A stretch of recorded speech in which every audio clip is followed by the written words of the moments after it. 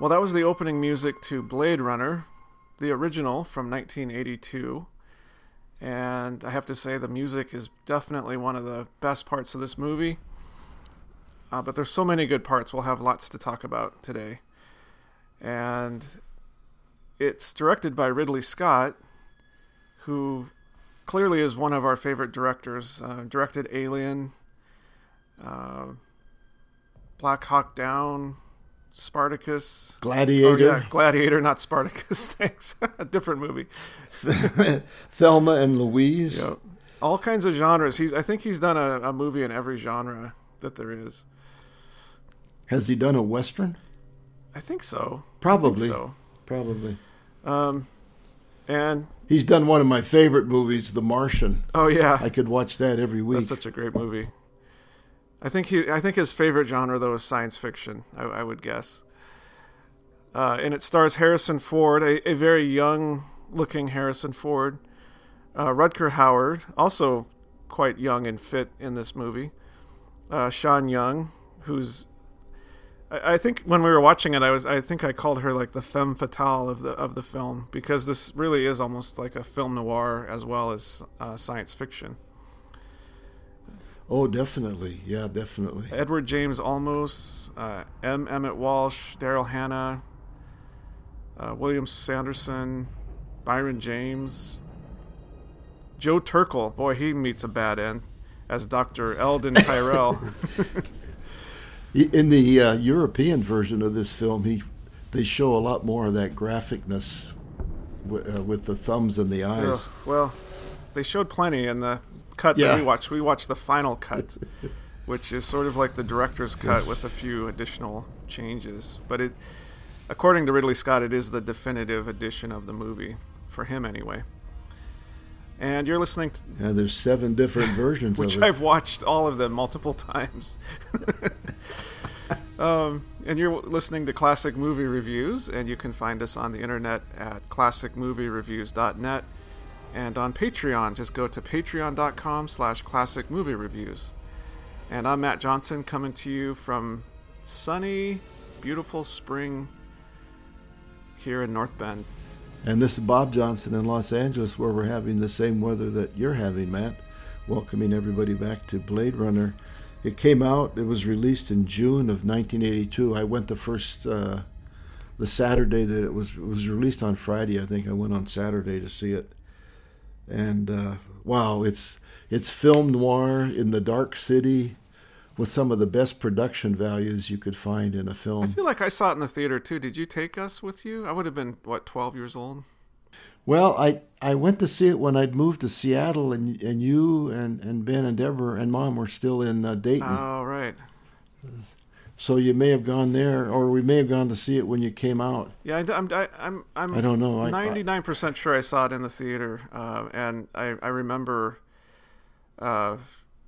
like an overwhelming feeling of awe in kind of that opening shot where we see Los Angeles at night with these I don't know, like refineries or something blowing out fire from the tops of the chimneys, and then you've got these flying cars, and the music is playing, and it sets it up really, really cool with the it sets it up really well with the little text at the beginning, kind of setting up the world with the replicants and Blade Runners, and when the Blade Runner kills a replicant, it's called retirement, and I was like, whoa, this is, I was like, I just really, really remember that feeling I had when that opening shot came on, though. It's so powerful. You described it well, because that's the theme and feel through the whole movie, I think. I don't think any part of the movie has any lightness in it. It's all dark and usually rainy, and that's why the ending that was attached to it in 1982 seems so out of place, because it flashes ahead. Yeah. To where they're driving out in this beautiful park-like setting, and none of that fits the. Yeah, I also I do remember two other things about the movie that kind of stood out to me when I saw it originally in the theater. Was the there was the voiceover at the beginning that Harrison Ford had, and I remember Ridley Scott in an interview saying that he really didn't like that and didn't want it in the movie, but he was sort of pressured into having it because he felt like the other people involved in the production felt like it needed more explanation.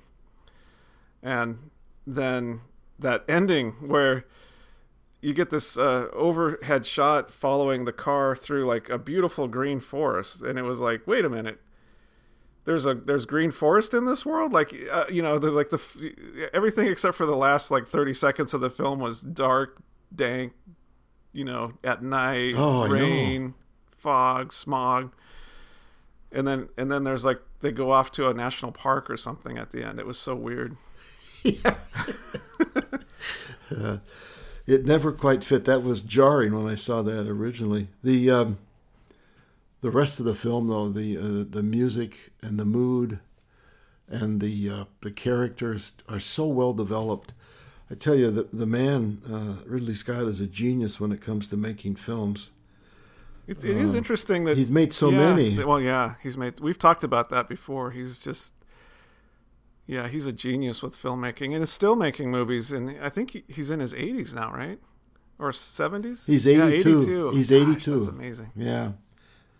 I like it when people do that. Like, I think Clint Eastwood is 89. He's still making movies. I'm like, yes, that bodes well for the future. Yeah, absolutely. Yeah, I take it personally. The other thing about Harrison Ford is the movies that we've seen together, like The Frisco Kid. Oh, right. Uh-huh. Is so different from Witness, and then again so different from Patriot Games. He's done quite a broad spectrum of films over his career, and he's made over 50 films.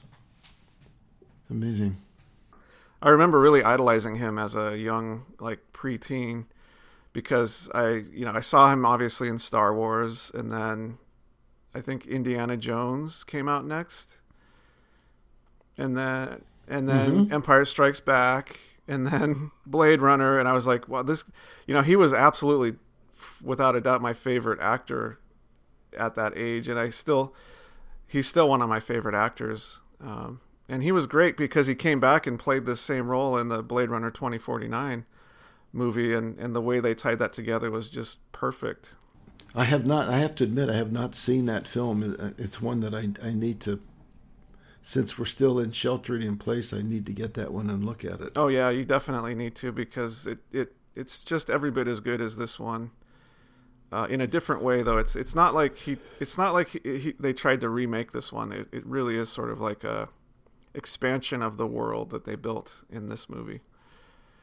Which is another thing that I love about this movie, is that they did such an amazing job of building out the world, like the visuals and the music and the storyline, and just everything contributes to building out this complete world that is so believable. Like, even today, I remember when we were watching it, commenting to Haley and Noah, because the three of us have been watching a lot of movies together, I have to say, that the effects and everything stand up even today, like 30 odd years later.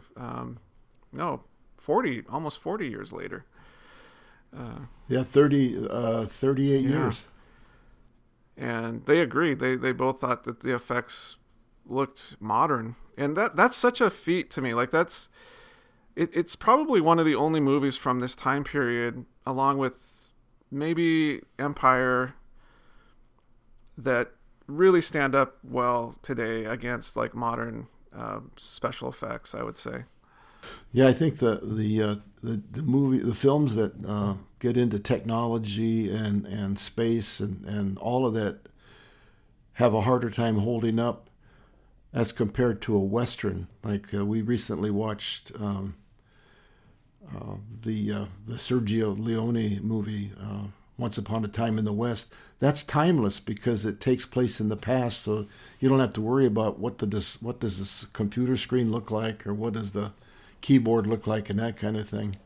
Yeah, that's true. There was a few shots where they had like CRT monitors and things, and I don't know. It almost gives it. I think it's become, or maybe this was the first cyberpunk movie where it's almost like an aesthetic, right? It's like I think in anime it shows up, and in later films as well, that sort of exist in this cyberpunk kind of genre.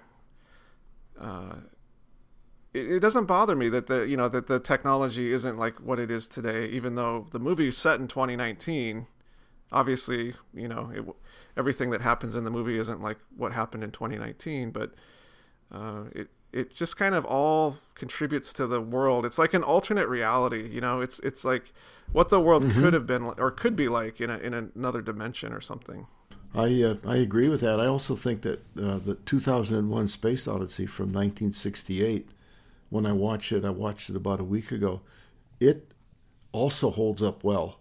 It has more use of special effects and all of that, but even those don't seem totally out of place for a movie that's 50 years old. Yeah, the movie 2001 even holds up better in terms of what they show on the screen for technology. I think there's a shot where Bowman is holding a tablet, and it looks like an iPad.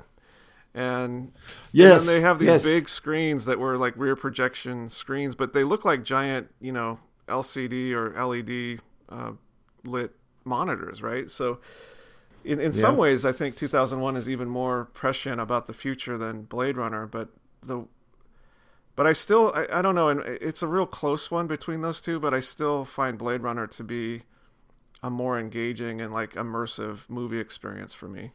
It's also very spiritual, almost mystical, spiritual with the replicants and the music and some of the scenes with the replicants, especially Rutger Hauer. Yeah, for sure. Like we definitely should talk about that. So one of the first things that we see on screen is an eye, like the iris and the pupil of the eye, and it's reflecting that cityscape of LA.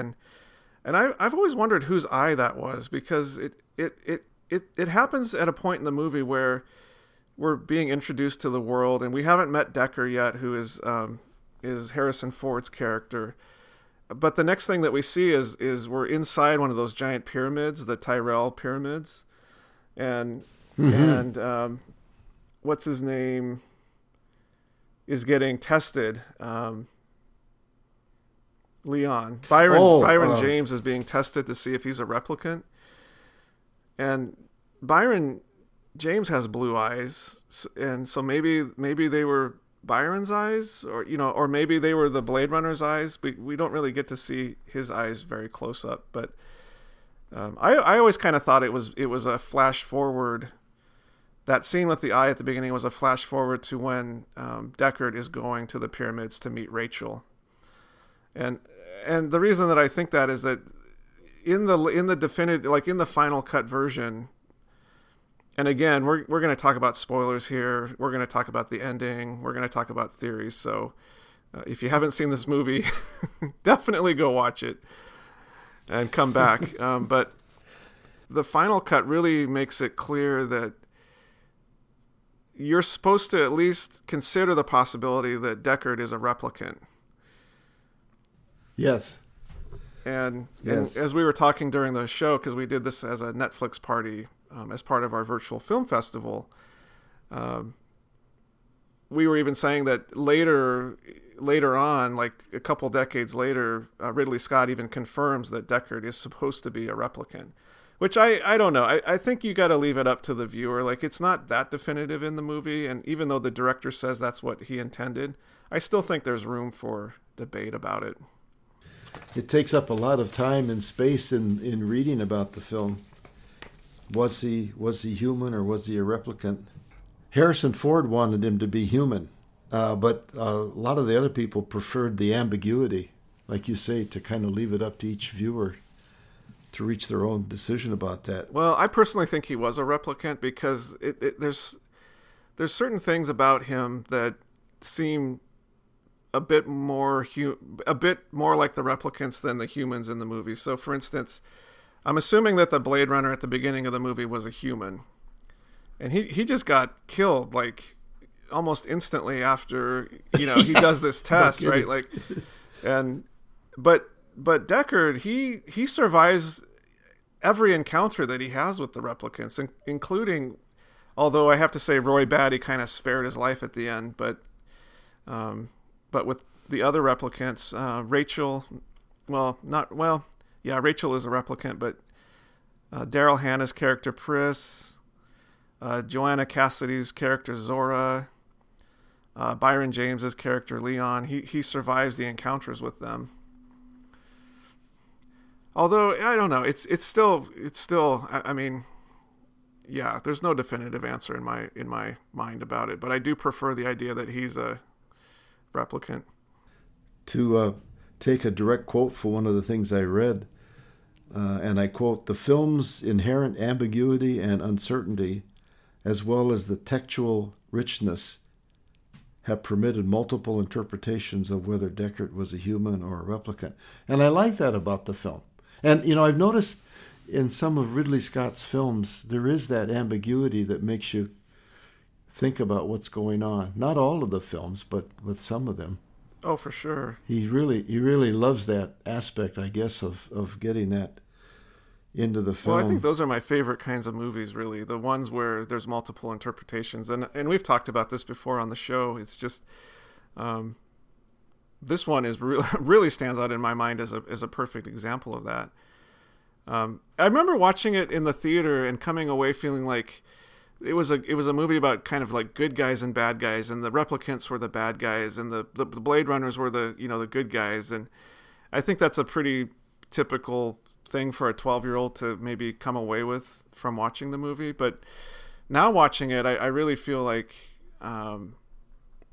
totally different about it. I identify way more with the replicants as being basically slaves and rebelling against like the system that enslaved them. And now watching it, I'm like, it's just my heart breaks for them, because they just want their freedom, I think, is really what they're trying to fight for in the film. And that's so well expressed by Rutger Hauer's character. How frustrated he is. The four of them have come back to Earth knowing that it's highly dangerous, to find their creator, to find out if they can't be made to have a more humanistic, longer lifespan, because I believe they were only set up to last for 4 years. Yeah, they're the latest model. Well, we think that they're the latest model of the Nexus series, which is a series of, they call them robots at the beginning, but really they're more like genetically grown humans, right? Like they're not robots in the sense of like a machine or mechanical. They're definitely 100% biologic, but they're grown in a tank or something, and they awake with these memories, which we find out are implanted memories. And there's a really heartbreaking scene where Deckard is confronting Rachel about the fact that she's a replicant.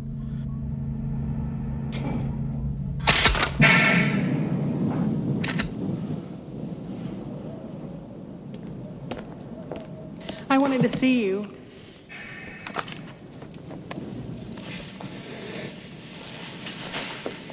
So I waited. Let me help. What do I need help for? I don't know why he told you what he did. Talk to him. He wouldn't see me.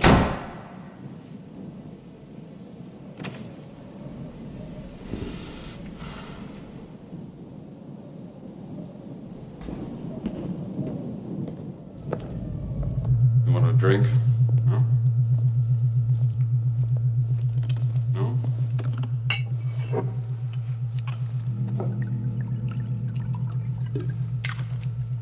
You think I'm a replicant, don't you?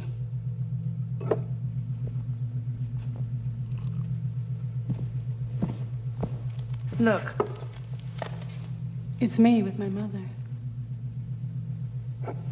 Yeah?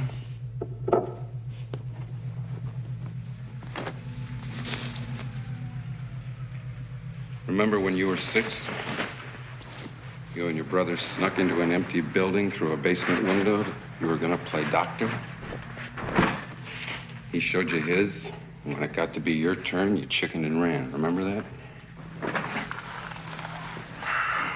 You ever tell anybody that? Your mother, Tyrell, anybody? Huh? You remember the spider that lived in a bush outside your window? Orange body, green legs. Watched her build a web all summer. Then one day there's a big egg in it. The egg hatched. The egg hatched, And? and 100 baby spiders came out. And they ate her.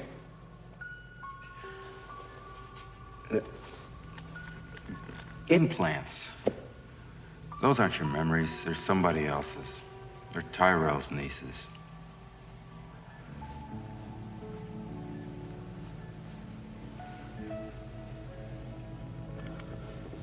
Okay. Bad joke. I made a bad joke. You're not a replicant. Go home. Okay? No, really. I'm sorry. Go home.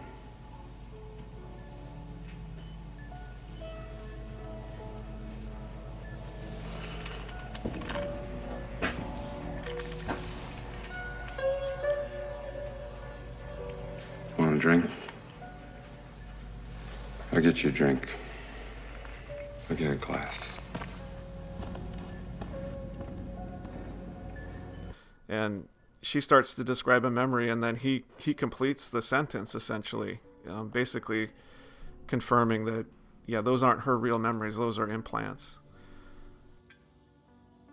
Yeah, there's a lot of that theme. You know, I was thinking, you've recently watched 2 versions of Invasion of the Body Snatchers, and the pods and growing the, let's call them replicants. Yeah, totally. I think there's aspects of that film that come through in this film. I don't know if that's intentional or my own thinking about it, but well, I think if you look at it from the human side of things, maybe they're afraid that they're going to be replaced by the replicants. That's why they are outlawed on Earth. yeah. And actually, the premise of Blade Runner 2049 is basically that. Like they set it up as almost a war between the replicants and the humans for the future of humanity, essentially. I'm going to have to watch that for sure. Yeah, well, we saw that ambiguity in the movie that we just viewed together in our Netflix party, Once Upon a Time in the West, as Charles Bronson rides away with Jason Robards, who's died. And it's like, why is he leaving? What happens? Where's he going? That's a version of that ambiguity at the end of films that I enjoy. Oh, I can't wait to talk about that movie, because I think there's one scene in that movie which we'll definitely get into in the next episode, but where he gets shot at the beginning. I think that's really, really crucial to the entire rest of the movie, because as I was watching the movie, it almost felt like he was an avenging angel or like an avenging spirit. And the fact that he got shot at the beginning lets you know that, no, he's human. But, the whole time I was watching that movie, I was thinking of science fiction movies and how much influence they've had from Westerns. And absolutely. And in some yes. ways, this is influenced by Westerns. Like, Deckard is sort of like that lone gunman that comes into town and like cleans up the town. Yep. And you think about the Sergio Leone movies with Clint Eastwood, and it's a very similar sort of character. Very few words, uses actions to get done what he needs to get done. And yeah, so this movie captures so many different elements of other genres like Westerns, film noir. It defined a new genre. I think a lot of people would say that it defined the cyberpunk genre. And so it's just so much to talk about. It's going to be hard to cover all the bases. Have you read the book that this is based on? Do Androids Dream of Electric Sheep? Honestly, I tried to read it, and maybe I'll give it another go, but I find his writing difficult to get into. I know that there's some similarities between the book and the movie, but I would say that, from my understanding, the movie uses the book as a launching point, but it's quite different in the details. Oh, okay. Well, the premise is that it's in the future, and 4 replicants have come back to Earth against all of the laws that exist to keep them off Earth. because they want to find their creator. They jumped the shuttle off-world, killed the crew and passengers. We found the shuttle drifting off the coast 2 weeks ago, so we know they're around. Embarrassing. No, sir, not embarrassing, because no one's ever going to find out they're down here. Because you're going to spot them and you're going to air them out. I don't work here anymore. Give it to Holt. He's good. I did. He can breathe okay, as long as nobody unplugs him. It's not good enough. Not good as you. I need you, Dex. This is a bad one. The worst yet. I need the old Blade Runner. I need your magic. It was quit when I come in here, Brian. I'm twice as quit now. Stop right where you are. You know the score, pal. You're not cops, you're little people.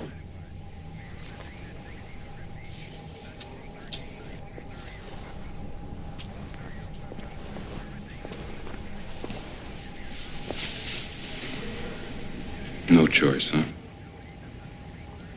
No choice, pal. Deckard is a Blade Runner who's basically like he has a license to kill, like in a 007 movie. And he proceeds to begin to hunt them down. And some of the scenes where he's encountering them are amazing. I was really enjoying when he meets up with Joanna Cassidy's character. Yeah. And he plays that inspector. He's a hole in the wall inspector. Yes. All right. But she's onto him pretty quickly. Well, I think she's onto him like instantly, really. So there's a lot of that, and it's hard for me just to sort out the plot because there's so much going on with the production and the feel of it, the visceral feel of the film, and the music. Oh my gosh, the music!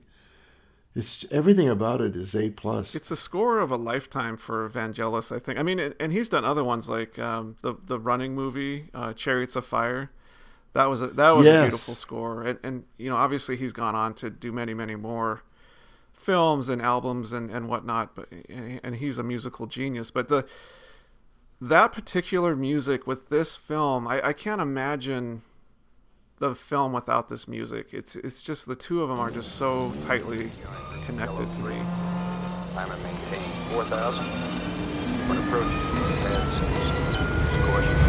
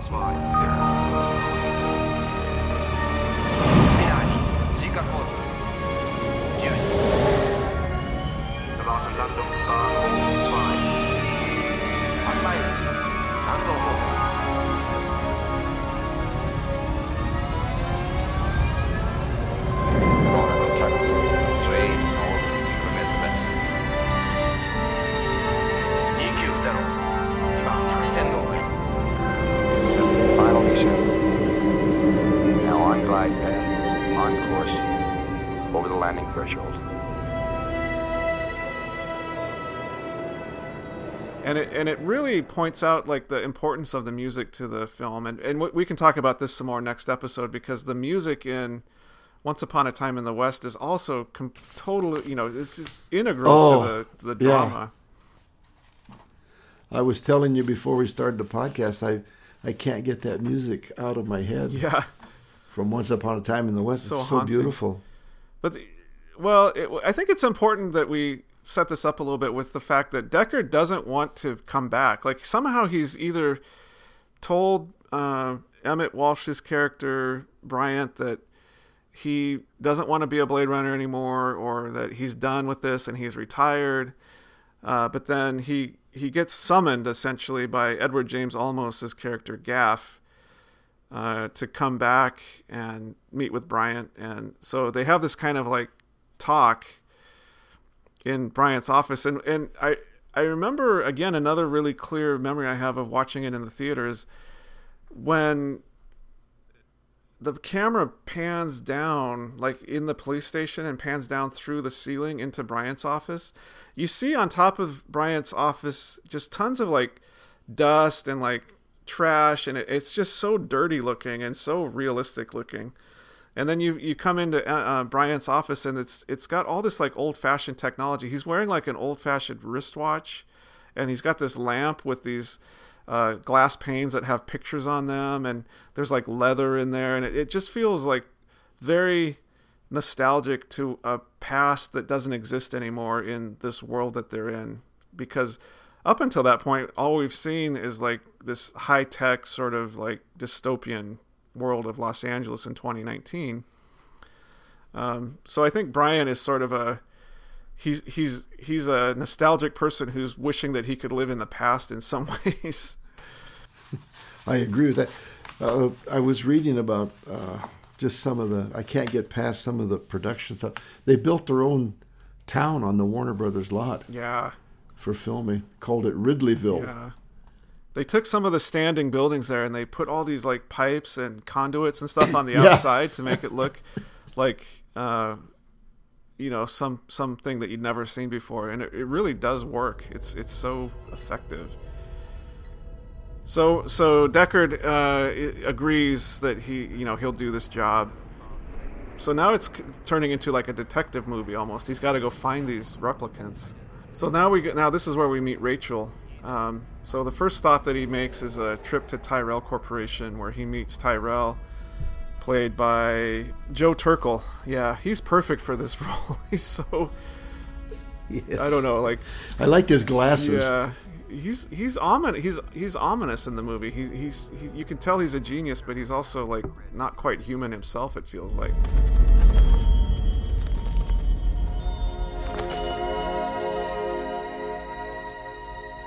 Do you like our owl? It's artificial? Of course it is. Must be expensive. Very. I'm Rachel. Deckard. It seems you feel our work is not a benefit to the public. Replicants are like any other machine. They're either a benefit or a hazard. If they're a benefit, it's not my problem. May I ask you a personal question? Sure.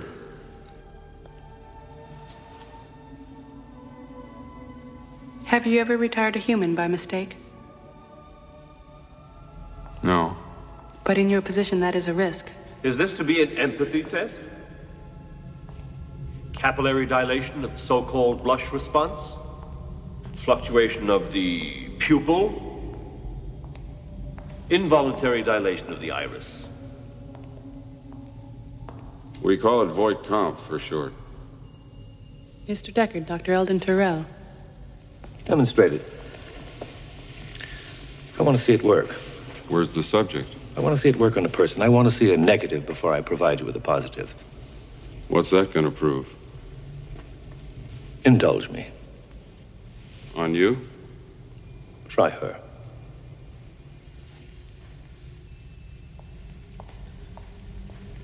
It's too bright in here.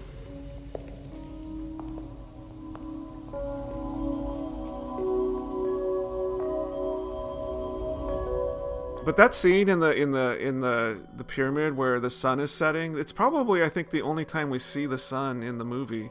But it's very low on the horizon, and the background is all gold, and then you got this reflecting water kind of effect on the walls. And I just think that's one of the most beautiful things that's ever been in film. That whole scene with Rachel. It's a beautiful setup. It is. Yeah. The first replicant that he encounters is Leon, right?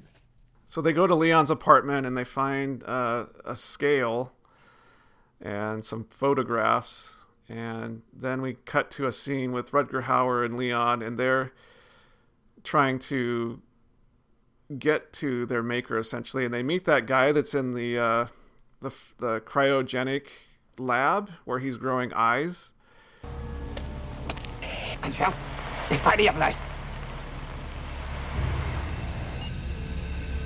Fiery the angels fell. Deep thunder rolled around their shores, burning with the fires of Orc. Come to Ndaka. Ndak! You not come here! Illegal! Hey! Hey! 怎麼搞得? Cold! Those are my eyes! Freezing!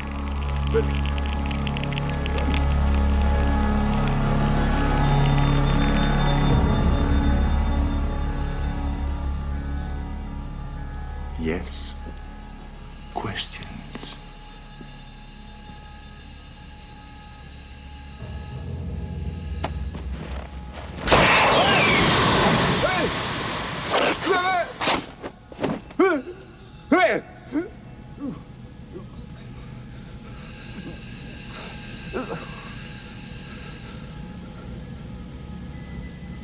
Morphology, longevity, incept dates. Don't know. I don't know such stuff. I just do eyes. Just eyes. Genetic design. Just eyes. You Nexus, huh? I design your eyes. Sure. If only you could see what I've seen with your eyes.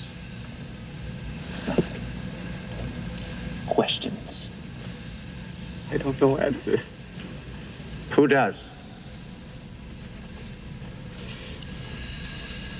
Tyrell. He knows everything. Tyrell Corporation? He's big boss, big genius. He designed your mind. Your brain. Huh? Smart. Cool. Not an easy man to see. Give me gold. I guess.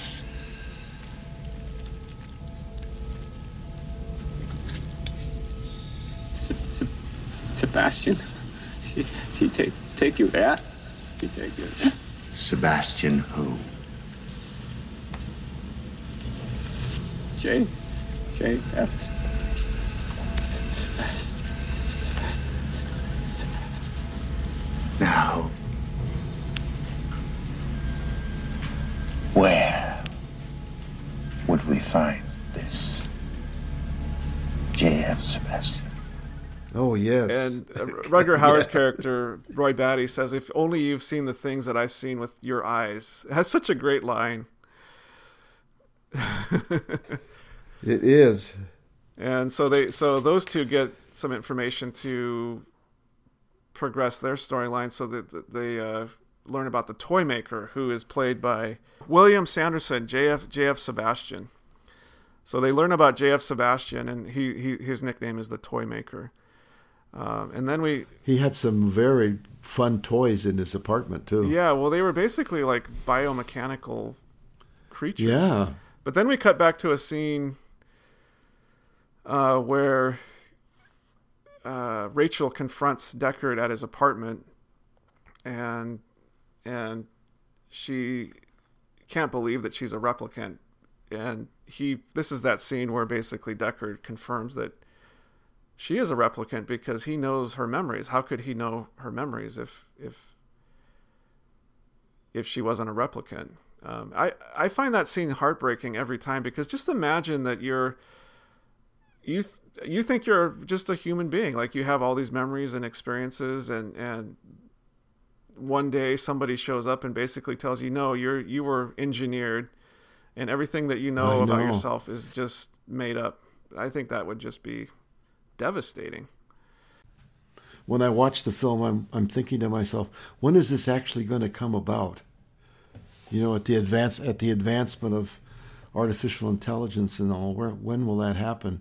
And I'm getting to think, you know, as we enter space travel, we may want to use replicants. It's like this was foreshadowing some of that in my own imagination. Well, and that's, I think that's why they did develop these replicants, is so that they could do those dangerous jobs off-world and withstand the radiation and the rigors of space travel.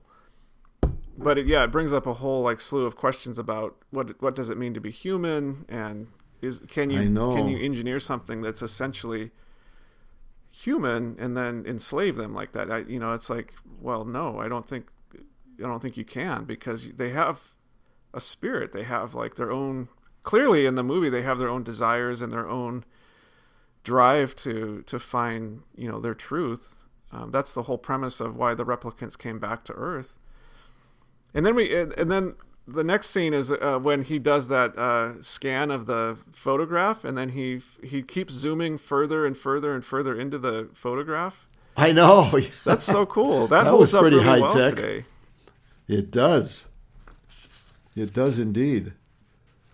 That probably took half a day or a day to do. Yeah, but at that time he has now a photograph of one of the other replicants, and some more information as far as where he's going to go next. So the storyline is progressing for him. And then we cut to a scene where Daryl Hannah's character is kind of very sneakily introducing herself to J.F. Sebastian and getting in with him, and the way she does that is great. She pretends that she's homeless and that she's hungry, and J.F. Sebastian basically brings her up to his apartment, and we learn more about how he's got these creatures that he's designed, and that he's helped Tyrell design the replicants.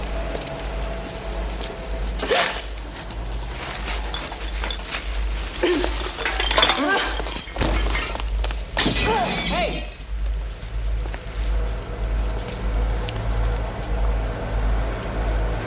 You forgot your bag.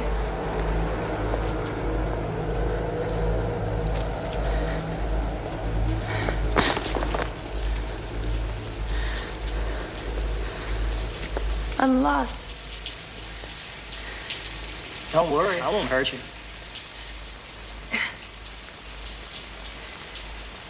What's your name? Pris.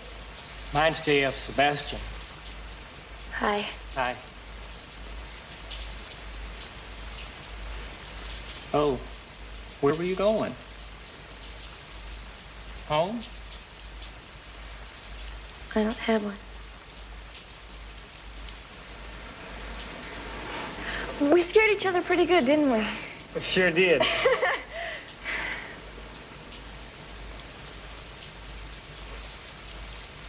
I'm hungry, J.F. I got stuff inside. You want to come in? I was hoping you'd say that.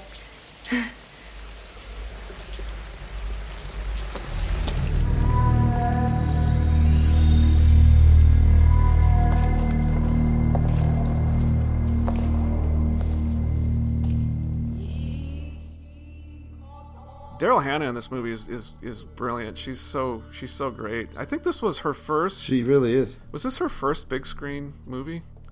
I think it was. It was near. I don't have that in front of me, but it was close to the beginning. Or maybe her first real hit. Although this movie didn't do it wasn't like a super successful movie when it first came out in the theater. No, I was surprised by that when I was reading on the internet about some of the revenues and all. It's not like so many of his later films, like The Martian, which has just made tens and tens of millions of dollars. She did a couple other films before this, but this was definitely her first big Hollywood production. That building that J.F. Sebastian lives in, though, you said that was a real building in Los Angeles. It is. They dressed the Bradbury building in downtown Los Angeles and turned it into a filming location where Sebastian had his apartment, and they made it look like it was a derelict, semi-abandoned place. And it's a gorgeous, gorgeous building. It's on the same theme as the Pioneer Building there in downtown Seattle, but on a grander scale. Boy, they really made it look like J.F. Sebastian was the only one living there. I know. That's another cool thing. Him and the rats. That's another cool thing about this world is that Los Angeles, in some ways, is kind of deserted because everybody's gone off world. So there's a lot of scenes where there's a lot of crowds, but then there's also scenes where it's just you barely see anybody at all. And a lot of empty, derelict feeling buildings.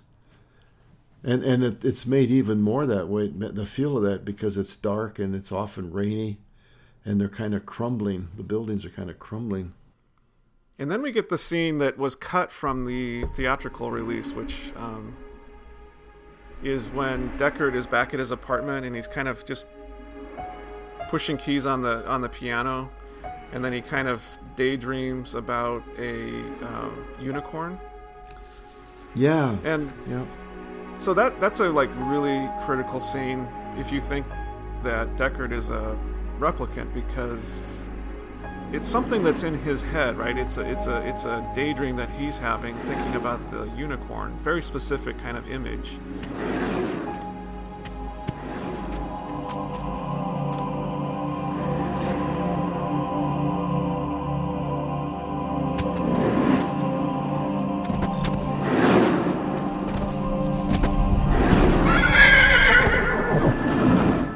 And then at the very end of the movie, we get that scene where him and Sean Young's character Rachel are going to make a run for it, but then they look down at the ground and they see that there's a little unicorn folded paper origami, and it's in the shape of a unicorn.